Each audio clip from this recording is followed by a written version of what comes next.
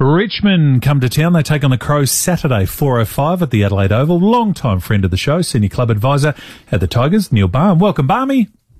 Pleasure. Absolute pleasure. Hey, Neil, it's an interesting 4 rounds for you. First up, you got away to a loss to start with, then a good win against the Giants, then a surprising loss to the Saints, and then another good win last week. It's unusual that you're a little bit inconsistent to start the year. Oh, it's been very unpredictable. I must admit that second half of St Kilda, I walked away from that going, what the hell happened there? Fortunately, they played well last week, so maybe they're the form line's okay. But then you lose a little bit of confidence in yourselves and you stop playing together, etc. It can have a big impact in today's footy, but I'm really pleased with the way we recovered last week. I mean, we've got a lot of time for the Bulldogs. We think they're a pretty good side, and we were a bit worried about it, and we finished up playing, really good, solid team footy. So hopefully it's a step in the right direction. But Adelaide played reasonably well too, so it's a 50-50 game for sure, I would think. Yeah, and I think you mentioned about the unpredictability of the season. I think this is as even as I can remember it. You talk about the Saints have been strong, and even Gold Coast have surprised Carlton last week. Carlton have lifted a little bit. Some other teams have dropped down a bit. Can you remember it being as even as this for the last couple of years? No, it's very, very difficult because Carlton were very good against us as well, and all of a sudden they get knocked off last week as well. So probably the only team that have been predictably good has been Melbourne, and they've carried on from last year's wonderful form. Weren't they outstanding in the grand final? It took me a while to warm to them, but they were very, very good, very good. So, but I think it's too early to really know anything yet. But and it's that kind of game too. There's sort of momentum in the game is much more powerful than it ever was. I mean, you all of a sudden you'll see 7 or 8 goals in a row, which didn't used to happen much in the good old days. And that's a bit to do with you get the system right or wrong, probably wrong more than right. If you get it wrong, well, the other team's going to score strongly against you. So you've got to be quick to make your changes and interrupt that sort of stuff. So hopefully we get, I mean, we do a lot of training and a lot of talking about what happens in games, but ultimately it's very complex for the players to understand all the things. So the more you coach them, the better you coach them, the better you'll be, obviously. But that does take time.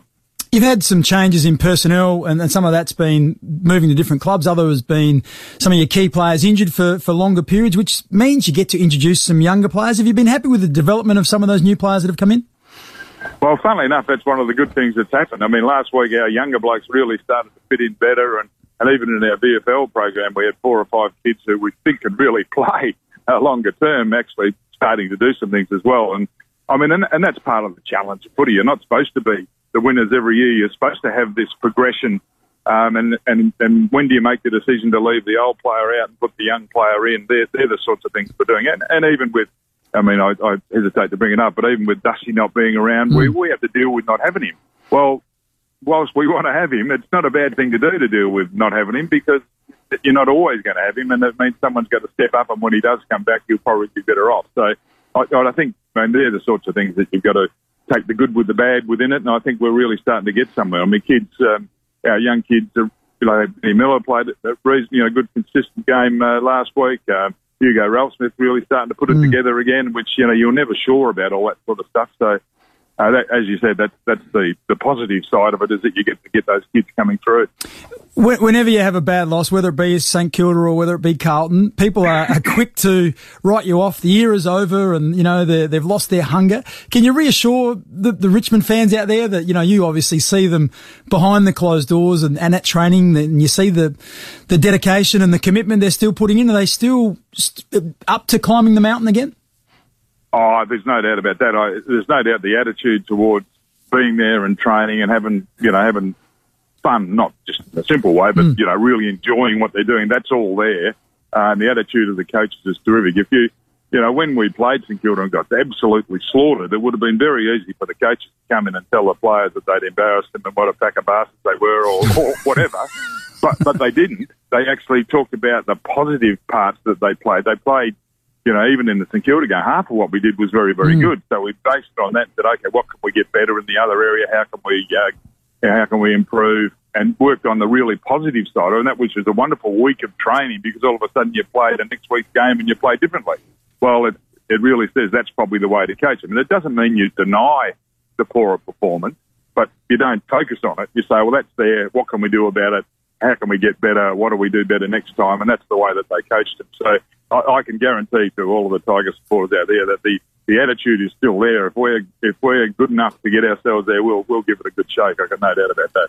Hey, Barmy, you've been so strong for so long. The dynasty we all know about, and the stars with Koch and Dustin Martin, etc. But Shea Bolton at 23, Barmy. I mean, we only get to see the highlights of him each and every week over here. But tell us how good this kid could be.